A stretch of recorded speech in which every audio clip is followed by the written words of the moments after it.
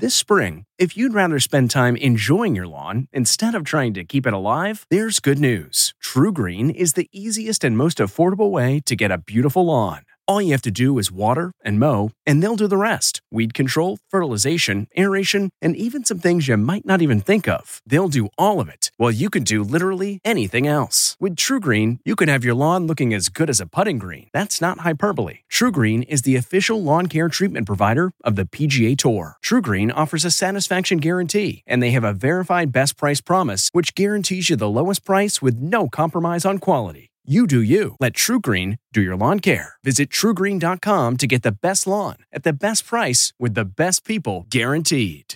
This episode is brought in part to you by Audible, your go-to destination for thrilling audio entertainment. Whether you're looking for a hair-raising experience to enjoy while you're on the move or eager to dive into sinister and shocking tales, Audible has an exclusive collection of thrillers from best-selling authors that will keep you on the edge of your seat. Like James Patterson's first audio-only thriller, The Coldest Case. Experience stories like never before, where every chilling detail is brought to life by captivating sound design. Plus, as an Audible member, choose one title a month to make yours forever. And now, new members can try Audible free for 30 days. Just visit audible.com/WonderyPod or text WonderyPod to 500-500. That's audible.com/WonderyPod or text WonderyPod to 500-500. What makes a life a good one? Is it the adventure you have? Or the friends you find along the way? Maybe it's pursuing your passion while striving to protect, defend, and save what you believe in every single day. So what makes a life a good one? In the Coast Guard, we think it's all of the above and more. But you'll have to find out for yourself. Visit gocoastguard.com to learn more. The comfort of your favorite seat is now your comfy car-selling command center, thanks to Carvana. It doesn't get any better than this. Your favorite seat's the best spot in the house. Make it even better by entering your license plate or VIN and getting a real offer in minutes. There really is no place like home. And speaking of home, Carvana will pick up your car from yours after you finalize your offer. Visit Carvana.com or download the app and sell your car from your comfy place. The comfort of your favorite seat is now your comfy car-selling command center, thanks to Carvana. It doesn't get any better than this. Your favorite seat's the best spot in the house. Make it even better by entering your license plate or VIN and getting a real offer in minutes. There really is no place like home. And speaking of home, Carvana will pick up your car from yours after you finalize your offer. Visit Carvana.com or download the app and sell your car from your comfy place. CarMax is putting peace of mind back in car shopping by putting you in the driver's seat to find a ride that's right for you. Because at CarMax, we believe you shouldn't just settle for a car. You should love your car. That's why every car we sell is CarMax certified quality, so you can be sure with upfront pricing that's the same for every customer. So don't settle. Find love at first drive and start shopping now at CarMax.com. CarMax, the way car buying should be. This is the Ion Travel Podcast with CBS News travel editor Peter Greenberg.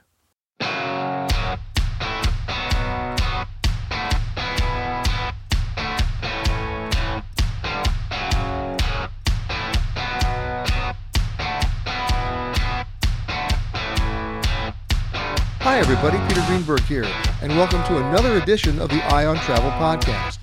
This week, a little bit of a summer break. We're heading to Southwest Harbor in Maine, where we'll hold court, so to speak, at Beal's Lobster Pier. I like to say when the going gets tough, the tough eat lobster rolls. But we'll discuss the world's problems out on the pier. I'll speak with Kevin Schneider, the superintendent of Acadia National Park, with an update on the pressures facing all national parks as the number of visitors explodes. Then, of course, I have to talk lobsters with Sue Bernier of the Island Institute, with an update on the lobster population and what those numbers are telling us about the environment. And then my conversation with television director Michael Pressman. You've seen his work for years. Law and Order, Blue Bloods, Chicago Med. But when he wants a different kind of reality, he heads for Maine. What brought him there? And perhaps most important, what keeps him there? What lessons has he learned? First up, a visit to Acadia National Park with Superintendent Kevin Schneider. Worried about letting someone else pick out the perfect avocado for your perfect impress-them-on-the-third-date guacamole? Well, good thing Instacart shoppers are as picky as you are. They find ripe avocados like it's their guac on the line. They are milk expiration date detectives. They bag eggs like the 12 precious pieces of cargo they are. So let Instacart shoppers overthink your groceries so that you can overthink what you'll wear on that third date. Download the Instacart app today to get free delivery on your first 3 orders, while supplies last. Minimum $10 per order. Additional terms apply. Kevin, welcome. Hey, Peter, welcome to Acadia. We're glad to have you here. Now, it's interesting because most people, I mean, they're familiar with Yosemite or the concept of Yosemite, Yellowstone, but Acadia is a real gem. And people don't realize, it's more than just like one of the top 10. We're talking 50,000 acres of opportunity here, plus the highest mountain, right? You got the highest mountain in the Northeast. Yeah, Acadia is really the crown jewel of the East Coast of the United States. We have the highest mountain on the eastern seaboard, Cadillac Mountain. It's a place where you can see the sun greet the American continent for the first time each day. And you've got lakes, you've got the ocean, you've got miles of hiking trail, carriage roads. It's an incredible place. I did my research, 158 miles of hiking. Right. That's right. It's nonstop. There's so much to pack in here. Of course, the question you just raised using that terminology is how many people are packing in, because this is a summer in which, so many national parks are insisting on reservations because they have to have them, right? Americans are going back on the road. Airfares in many markets have quadrupled. And even though gas prices are higher, we haven't reached the tipping point yet where people are not going to get in their car. Because for a family of 4, if your airfare just went up $400, that means for a family of 4, that's a $1,600 airline ticket. Even if gas was $10 a gallon, you're still going to get in the car, which means where are you going to go? And of course, a national park. Parks. That's right. And national parks are some of the most sort of budget-friendly destinations. You can camp. Hiking doesn't cost a whole lot. So we do think these are great family-friendly. Is there a fee to enter? Destinations. Yeah, our fee is $30 for 7 days. It's a great value. $30 for 7 days. You can't go to a movie for $30. That's right. It is. It's cheaper than going out to lunch, and you get 7 days of one of the most iconic national parks in this country. Well, let's talk about this location. What are the surprises that people aren't expecting? Yeah, I think Maine as a destination, and Acadia in particular, is a place where you can really interact with the communities. It's not just about the park. The park is part of the communities, and the communities are part of the park. So you can go out right where we're sitting here and go talk to a lobsterman who's out fishing for the day. I'm going to be talking to one later in the show. That's I can't come to Maine without talking to a lobsterman. And eating a lobster as well. Yes, of course. They're everywhere. They're everywhere. They are. How many lobsters do you eat in a week? I wish I could say 7 or 15, but it's a treat. But bottom line is, you're so much a part of the community, right? It's hard to tell the boundaries. That's right. Yeah, and that's what makes Acadia special, is we really are part of the community, and the communities are part of us. And so, you can be in the park and then be, sitting on a wharf having lunch, having a lobster roll for lunch on an idyllic summer day. As a year-round destination, let's be honest, Maine gets a little cold in the winter, right? Maine's a wonderful place to visit in the winter. See, I'm Acadia with you. I'm with you. I'm an off-season guy. I love to ski. And so when we have snow here, the carriage roads are groomed for cross-country skiing. And I think it's some of the best skiing in the country. It's absolutely blissful. You can ice skate if we don't have snow. We can be a little fickle in the winter in terms of snow levels because we're on the coast. You go inland, there's plenty of snow in Maine. But when we don't have snow, you can ice skate, you can hike. Tremendous winter opportunities here. And the thing is, when you say you have the groomed roads, are vehicles prohibited? So we have 55 miles of carriage roads. These are broken stone roads that were built by John D. Rockefeller Jr. They were built for touring the park without automobiles, for being on a horse-drawn carriage. And now they're used by horse-drawn carriages, horseback riders, but they're also used by bikers. Wait a minute, I can do a horse-drawn carriage ride to the park? You absolutely can. I'm totally in. I'll share with you my Yosemite story, because in the early days of that park, people would tour it with Model Ts. They would drive Model T Fords, right, which went maybe 20 miles an hour. Mm-hmm. And they still have a few Model Ts out there, and you can still go through the park on the Model Ts. That's great. Well, back in that day, at Acadia, there was actually a prohibition of automobiles on the island at one time, and they call it the car wars, people fighting about whether or not automobiles should be restricted from Mount Desert Island.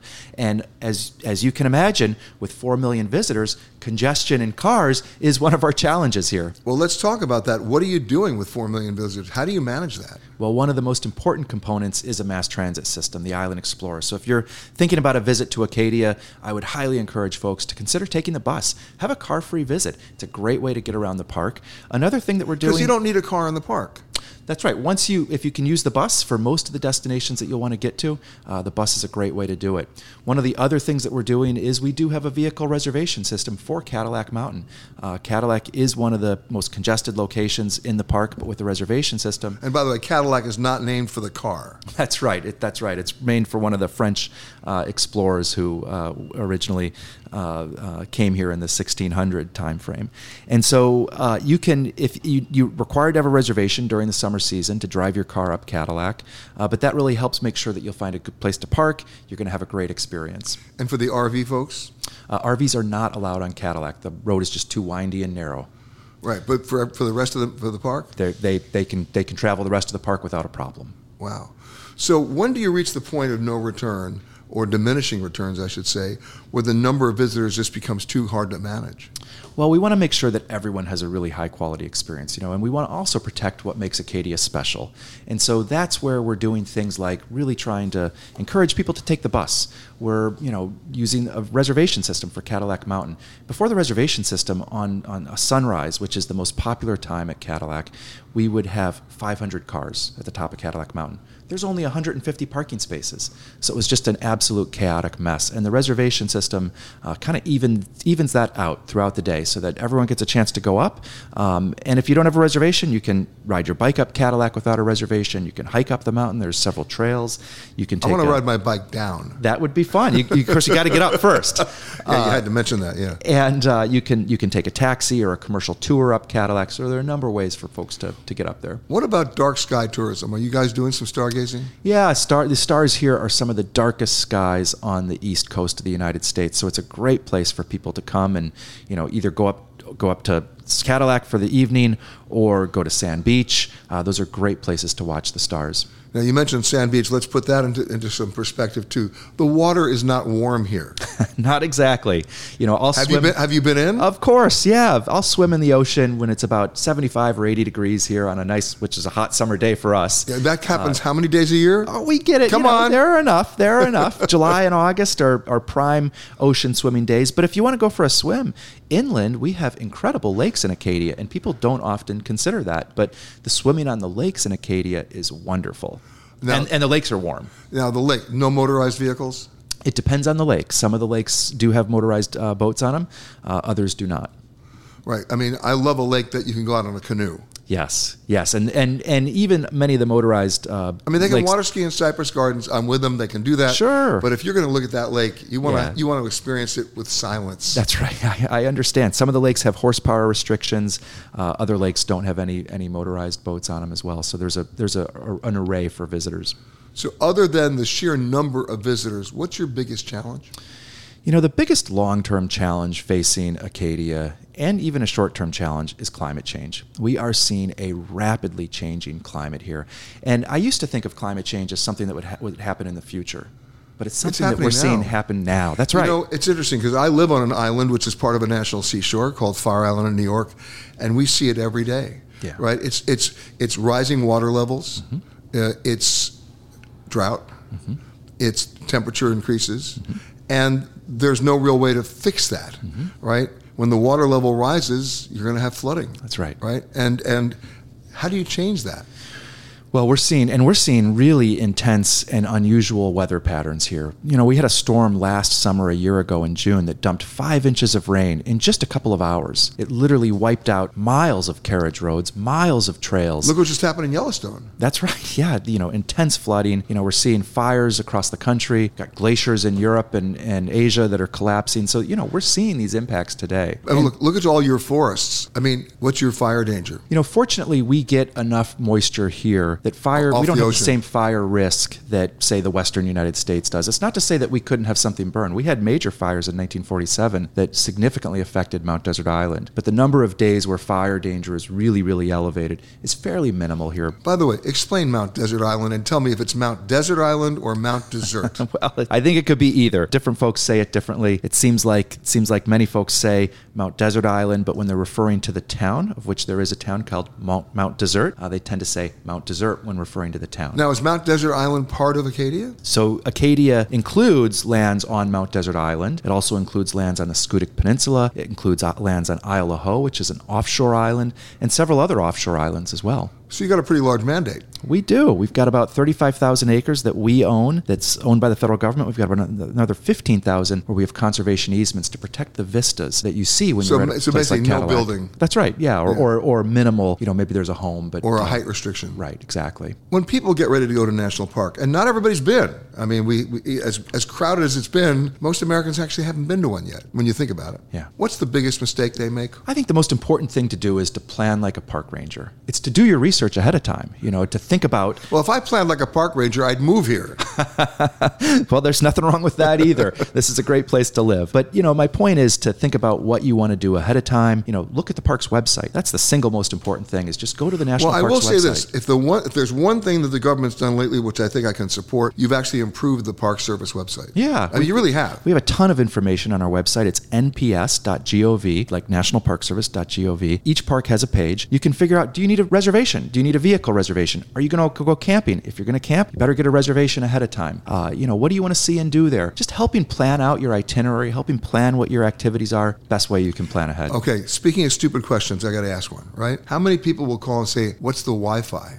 Come on. People certainly want to have connectivity when they're here. We're all creatures of habit, right? Yeah, we get it. Connectivity here can be spotty on Mount Desert Island. Does that say that on your website? Can be spotty? I think we do actually have some indication of that. But then if you're coming up here for Wi-Fi, you're missing the point. Well, I understand people want to be connected to their devices, but it is nice to unplug, isn't it? Well, you can wait to find out the Lakers score when you leave the park. I get that. But at the same time, you're talking to an addicted Wi-Fi guy. So. Yeah. But I would think that the minute somebody comes into the park, their pulse rate drops. Yeah. They sleep better. My metric, everyone wants to know, what's my favorite place in the world? Yeah. I said, here's my metric, where I sleep the best. Yeah. Right? Because where you sleep the best is where you think the best, where you create the best, where you love the best, where you aspire to come back. Yeah. It's your point of reference. Yeah. Right? And the air. Let's talk about the air at Acadia. Yeah. That is where you sleep the best. Yeah. Well, the medical research actually supports that. When you go outside in nature, your blood pressure drops, you feel better, it releases endorphins. Being outdoors is medicine at some level. I know for myself, if I'm not out in the park, going for a run, going for a hike on a regular basis, I start to get a little grouchy. This is why I live here. It's why I do what I do. You're not pretty grouchy today, so I guess we're good. I'm looking out at a beautiful view here. Yeah, it's amazing. You come to this pier and it's postcard time. Yeah. It's absolutely postcard time. Yeah. It's quiet. Yeah. Everybody knows everybody. Yeah. Right? That's Maine. Everybody knows everybody. It is a small state in terms of population, big in terms of geography, but it has some of the most friendly people here, and people are great. And how big is your staff?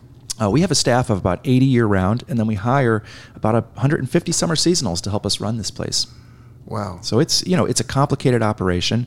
We're doing everything from maintaining water systems, cleaning restrooms, operating visitor centers, doing law enforcement, providing fire protection for wildland fire. Do you have your own fire department? We do. We have a small wildland fire crew here that in case there's something that breaks out, but we're also supported by the surrounding towns and villages and communities that help us. All right, so here's the secret. We know summer is popular. We know you and I are contrarian travelers. We like the off-season. What's your favorite month in Acadia? My favorite month is probably February or March. Whoa. Because that tends to be when we have the most snow. And I love to ski. And, the winter is a time when you really can get this place to yourself. You can go to a restaurant and, it's just a handful of people. People do kind of know each other. You're kind of a local when you're here that time of the year. And, getting out on the carriage roads when we have snow, cross-country skiing, going for a hike, maybe bringing instep crampons because the trails can get a little icy. There's advice I need. It's a great time to be here. How to avoid orthopedic surgery? Get the crampons. There you go. It's a good idea for a lot of our trails in the winter. But You're going to be out there by yourself. Yeah, you're going to have an experience to yourself. But even in the summer, you can be on some of our trails here and not see a ton of people. Memorial Day weekend, I spent the morning on the carriage roads going for a run. I saw a handful of people. And then later in the day, I was out in the park in uniform, directing traffic and dealing with, 20-minute queues to get into the park. But my point is, I still had an incredible experience on one of the busiest weekends of the year by just going out early in the morning, going out at 7 in the morning. My thanks to Superintendent Schneider. Of course, you can't go to Maine without seeking out lobster. It's a tradition as old as the state itself, maybe even older. But what can lobsters tell us about the environment, as well as responsible travel? I sit down with Sue Bernier of the Island Institute.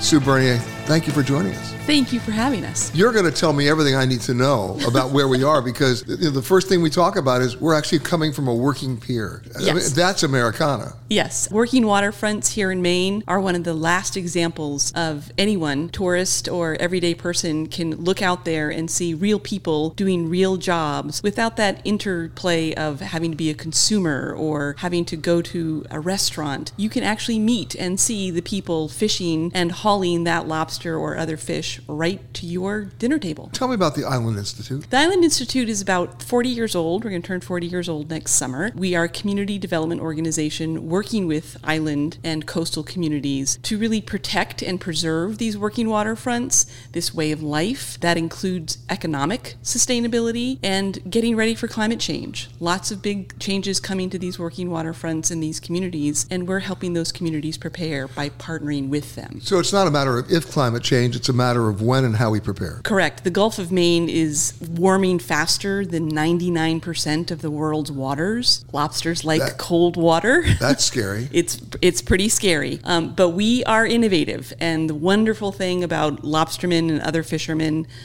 they're ready to diversify.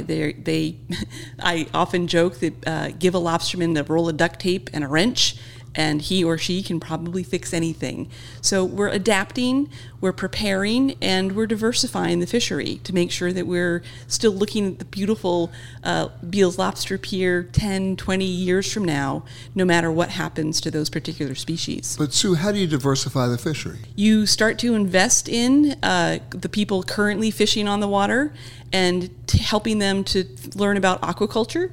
A lobsterman who's also growing kelp, a lobsterman who's also farming oysters or scallops, for example, can do more in a full year than they could do in one single lobster season. So as the lobster fishery changes, we hope the lobsters stay right where they are.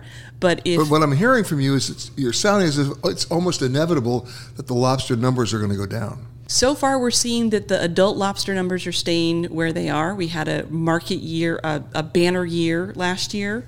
But we're seeing the juvenile lobsters, the young lobsters that grow up to be the ones that you eat at your dinner table. We're seeing fewer and fewer of those. And that's the scary thing. That's the scary thing. They need cold water.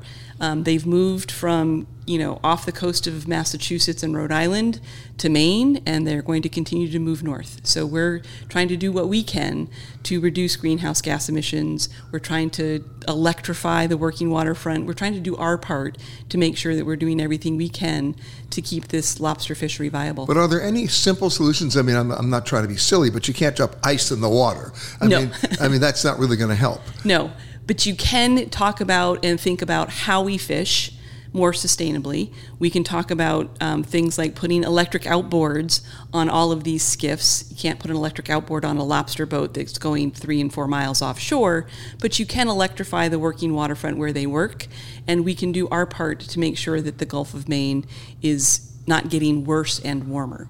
Are you seeing the change not just with the lobster, but with other fish as well? So it used to be that people ate Maine shrimp. There is no Maine shrimp fishery anymore. We've had several species go by the wayside, and although the lobster fishery is very strong, we need to prepare now for what the diversification or the next fishery might look like. Where I grew up in New York, out on Fire Island, we used to have an abundance of seafood. We used to have an abundance of everything from, bluefish and striped bass, mackerel even showed up, blowfish, right? Crab. Well, the crab went away years ago. The blowfish went away years ago. The striped bass and the bluefish are still around, but last summer the blowfish started to come back. So I mean, and we don't know why, but there's hope. There's probably a scientist or two out there that knows why, or are working on why. And we work with a lot of folks at the University of Maine, and researchers and scientists like Bigelow Laboratory are right here on the working waterfront working with us and our lobstermen to figure out why and how to help now. It's really learning about the cycle, because I remember going back to Hurricane Sandy back in 2012, all our clams left. Mm-hmm. All our oysters left. And the reason was the bottom of the bay was so churned up that it destroyed all the eelgrass that protected their habitat. Mm-hmm. And without the eelgrass to protect them, they were sitting ducks, if you excuse that symbolism, for other predatory fish to eat them. Right. And therefore they couldn't come back. And one of the benefits of aquaculture, we are now investing in and have more people growing kelp on the coast of Maine. It was taken for granted. Seaweed was a little bit of a nuisance if you're out there trying to dig clams or oysters. Now we're growing it on purpose. We're selling it to the Asian markets and Americans need to get on the bandwagon of eating more kelp. Kelp is the new kale. We're growing it, and the benefits to other species and the benefits to the water, the detoxification that happens by growing kelp and other seaweed is just amazing. And we're doing more and more of it and helping our local fishermen learn how to do that to help themselves. For someone listening to this show, how do they get involved in the Island Institute? The easiest way to get involved in Island Institute is visit our website, learn more about And the website is? islandinstitute.org. Thank you very much. And learn more about these island communities, these coastal communities. There are other organizations that are strategic partners in this work. I would also encourage people to visit the Maine Island Trails Association at MITA.org, MITA.org. That's an organization we started at Island Institute, and an organization that literally maps the waterway trail. Kind of like the Appalachian Trail across the mountains, we have a waterway trail that brings you around to all of these different islands and helps you be a better tourist. But it brings you to these islands in a more responsible way. Absolutely. And if you don't have a kayak, if you don't own your own boat, right where we're sitting in Southwest Harbor, you can catch a ferry to Swans Island. And while you're on Swans Island, please remember that most of these people on these islands, and even here on the mainland, or not really the mainland, we're on Mount Desert Island, but people here are likely to be self-employed, likely to be related to or a fisherman themselves. It's all interdependent. It's all interdependent. My thanks to Sue. In the interest of full disclosure, I spent my childhood summers on Fire Island in New York with Michael Pressman.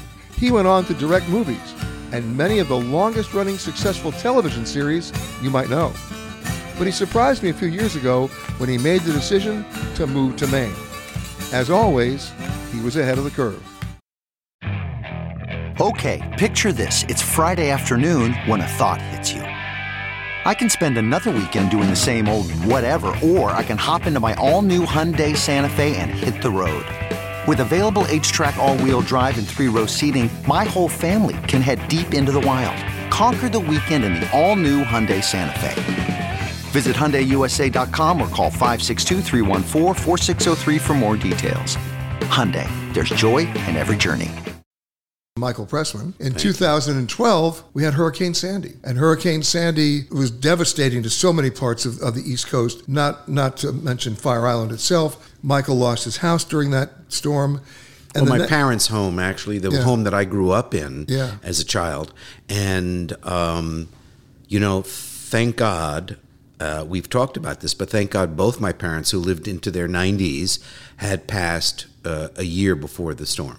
Yeah. Because it would have killed them to see the house moved 30 feet off its foundation, tilted to the side. We had to take the house down. Yeah. But then you did something else. I bought a place in Maine, and one of the things are, why Maine? Well, I think I have to go back to my early days of Fire Island to explain it. And Peter and I have a history in Fire Island. He with his 13-foot Boston Whaler, which is still afloat, and I, with my savings, purchased at the age of 14 an Alcort Sunfish, which I recently checked, and I think I got it for about $400. I think it's $5,000 now. However, it's the same boat, and I loved sailing. So that was my love, and connected to that was movie making. My father was a director in theater, and after World War II, and he was a veteran, he purchased a 60-millimeter Keystone wind-up camera with 100-foot loads of 16-millimeter film. Anyway, I made a little movie. Peter Greenberg drove the Boston Whaler, and he was the putt-putt person, whereas the story was about another dear friend of ours, David Mendelsohn, starring in that film, never starred again. He's now a psychotherapist in New York. But he became a psychotherapist because of that film. Yes, correct. And then he saves sweet Susie Gittleman, and they sail off together in the Sunfish. Okay. Fade out, fade in. After Hurricane Sandy, I have to jump and say one thing. Visited Blue Hill, Maine when I was 17. Girlfriend at the time, subsequently married, divorced, another subject. That's a completely different radio show. Yeah, different radio show. She was studying at the Kneisel Hall, and it was something magical about Blue Hill, Maine. I don't know. It stayed inside me. It was like Vermont by the water. Then in the mid-'80s, I was asked to teach at the Maine Photographic Workshops in Rockport, Maine, and had some wonderful experiences, but also sailed. And once I got on the water in Maine, it got inside and never left me. I had some gorgeous sails. Then in 2012, I think you're right, I visited Maine, contacted a dear friend who's a broker, said, show me some properties. I don't even know if I have the money to buy it, but let me look. He walks me down to a land, 2 acres by the water, mid-coast Maine, house that was built in 1902. He says, it's for sale. And if you look out on the water there's a little spot where at low tide you can walk out to this little island. And he turns to me and says, and it's called Fire Island. And I said, I have to buy this place. I don't have the money, so keep me posted. Anyway, that's how it began. And you got the place? I got the place. It took 3 years because the brother and the sister ended up fighting with each other about the price of the sale, and then it had to go to court. And thank God, because I was able to have the money to purchase the home. But the other part of it, and I think you can relate to this, Peter, I have to include not only my son, but my wife, Maya. My son, Brooks, at the time was 10, and he had fallen in love with Fire Island, as all children did and do. And then I said to him, listen, I'm on the board of the Rockport Photographic Workshops. You can stay with your friend Sean in New York, and I'll be back in 3 days, or you and Sean can come with me. All right, Sean and I'll come. So we actually stay at the house that I haven't purchased yet because it's still in litigation, but one of the sellers had said stay in it for 3 days. Payoff of the story, I'm sitting in the kitchen talking to the owner at the time, and my son comes running in and says, Dad, I got to talk to you. And I walk out for a second, and he goes, when can we get this place? I want to move to Maine. And I'm going, whoa, slow down. It's going to take some time. He had already heard about Fire Island and walked down to that island. So the connection from both childhood to adulthood, Fire Island to the beauty, the intoxicating beauty of Maine, I can't explain it other than to say it is understood once you come here. And I have to throw in the lobster rolls and the lobster, which I hope we are having after this conversation at Beals Lobster. What's the exact name? Beals Lobster Pier. Yes, it is. Perfect. I also wanted to mention something else because we're dealing with the changes in our life in terms of the last couple of years of the pandemic. And Peter and I were talking about the motion picture business in relation to how to deal with running a show during the pandemic. And I wanted to mention something else about it that relates to this conversation. That is, March 13th, 2020, the world shut down. And I was in Chicago with my wife, and we had just finished an episode, and I had to walk on the set and said, everyone go home. The whole industry is shutting down. We had a week to close up, and I said to my wife, look, we can drive back to Brooklyn. That's where we live. And she said, look at the map. Brooklyn's on fire. New York is exploding. Let's go to Maine. I said, it's the middle of March. She said, no, I think it's the safer thing to do. So we turned around. We flew to Portland. We stayed a night with her daughter, who lives in Portland, and then we rented for a month in Camden, and then moved into our house in Northport end of April. I spent 6 months here, and it was the most glorious 6 months. Couldn't have been more stressful because every other day I was on a Zoom call with the studio trying to figure out how do we begin shooting again. It was a very, very difficult time for everybody, but to have the quiet, the privacy, the beauty of Maine, at least to comfort us during these difficult times, was a blessing. You know, people ask me where my favorite places are in the world, and I give them the answer. And the answer is where I sleep the best. That's my metric. Fire Island certainly qualifies for me. Maine certainly qualifies for you. Yeah. Where you sleep the best is where you think the best. Where you think the best is where you create the best. Where you create the best is maybe where you love the best. But most importantly, it's where you always aspire to return to. Yes. It's that image of the screen door closing, that noise, the wind coming through off the water.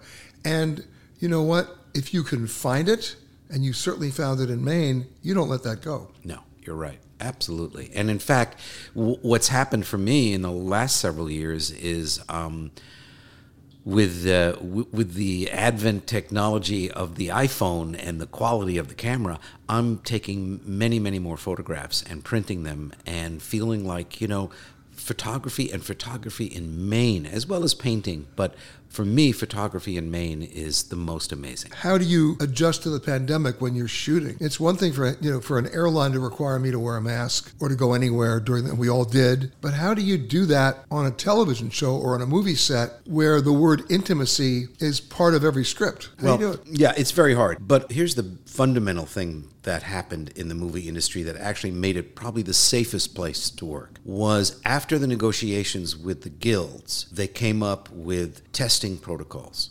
So that at the beginning, we were testing 5 days a week. Every morning, an actor or a crew member would have to come in early and get a rapid test, and then 3 times a week, a PCR test. So that if there was ever possibly somebody who was asymptomatic, we would know that before they showed up on a set. So I remember very early on, we had a kissing scene in pre-vaccination, and it was very unsettling. It was hard for the actors, but they both had tested negative. That morning, the scene was shot that morning, and it was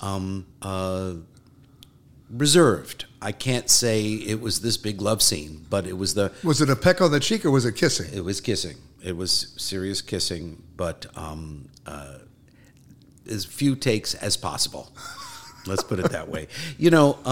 It was a terribly frightening time. Yeah. We were canaries in a coal mine. It's obviously now with vaccinations, and with a better understanding of how one contracts this. There was a time where, you would go to a market and they'd have to wash off all the bags, and then you would jump into a shower and dry off the clothes. And it was a little bit like, we were in the dark ages as far as understanding washing hands, don't touch somebody. Turns out it's a very contagious disease. It's airborne, and you want to be very careful when you're indoors. Did anybody get positive who kissed? No. People did get positive. Yeah. And actually what was interesting is the second season, which I was no longer running the show, but I was very close to the show and did episodes, the COVID became more contagious with the variants. And even with vaccinations, there were more positive cases. But it didn't stop you from traveling. No. Well, Chicago to New York, we drove. There. Really? Yeah. That's a 15-hour drive. Well, with a night in Cleveland, yeah. We did that twice. And then I drive to Maine from New York. But then again, I've got the dog, and that's changed in terms of travel, animals on planes. Even though he's a service animal. Not anymore. I know.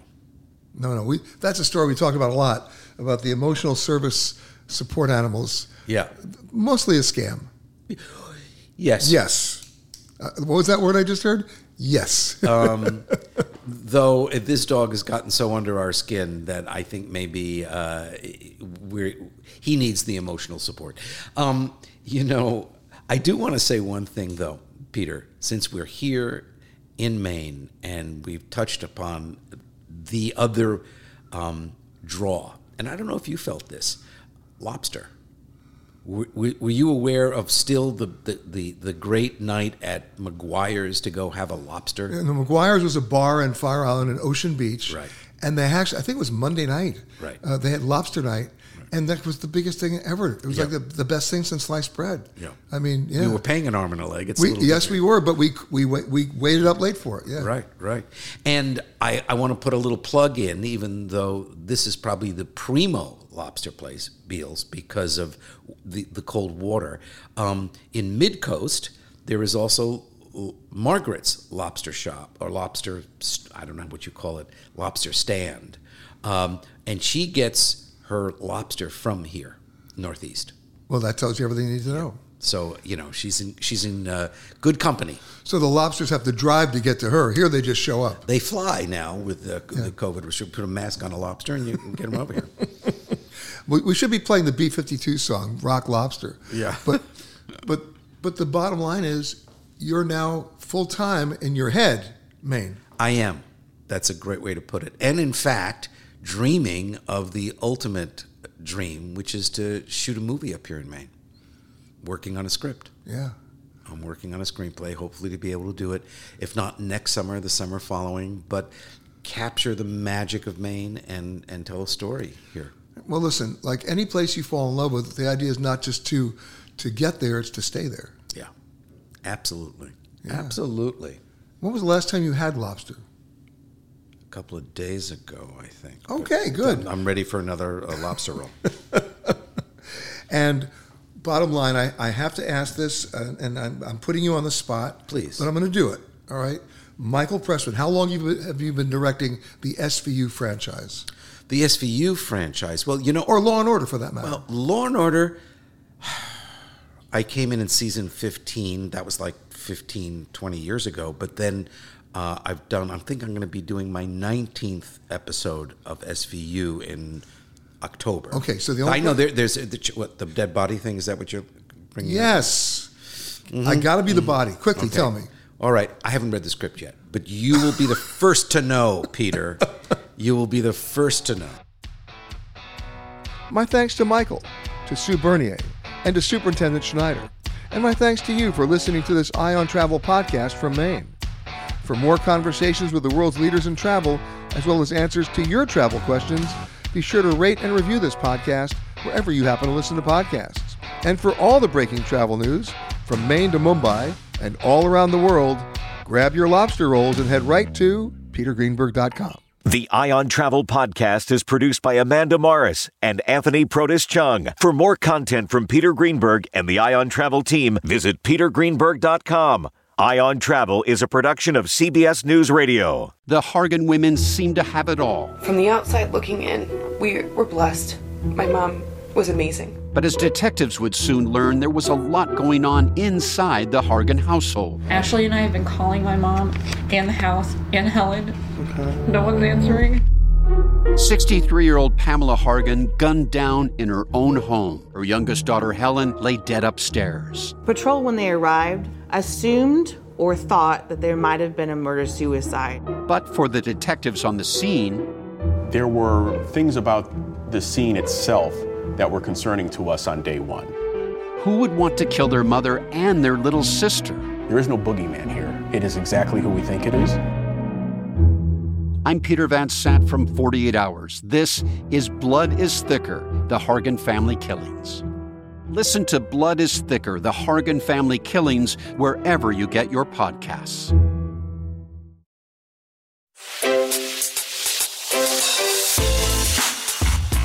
Hi, this is Jill Schlesinger, CBS News business analyst, certified financial planner, and host of the Money Watch podcast. This is the show where your money is not scary and it's not boring. It is a show that's all about you.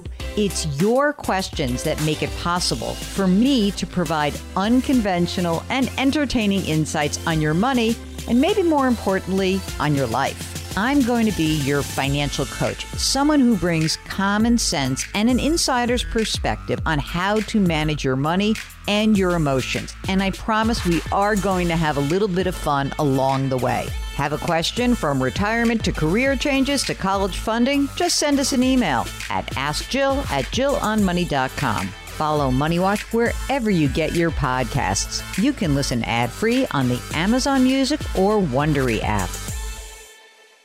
It was the biggest scandal in pop music. The stars of Milli Vanilli, the Grammy-winning multi-platinum R&B phenomenon, were exposed as frauds. But none of this was their idea. So whose idea was it? Enter German music producer Frank Farian. He saw the success of acts like Michael Jackson and Prince, and he wanted in, no matter the cost. So he devised the perfect pop heist. Two once-in-a-lifetime talents who were charismatic, full of sex appeal, and phenomenal dancers. The only problem? They couldn't sing. But Frank knew just how to fix that. Wondery's new podcast, Blame It on the Fame, dives into one of pop music's greatest controversies and takes a never-before-heard look at the exploitation of two young Black artists. Milli Vanilli set the world on fire, but when the truth came out, Rob and Fab were the only ones who got burned. Looking back now, it's hard not to wonder, why did everyone blame them and not the man pulling the strings? Follow Blame It on the Fame, Milli Vanilli, on the Wondery app or wherever you get your podcasts. You can binge all episodes of Blame It on the Fame early and ad-free right now by joining Wondery Plus.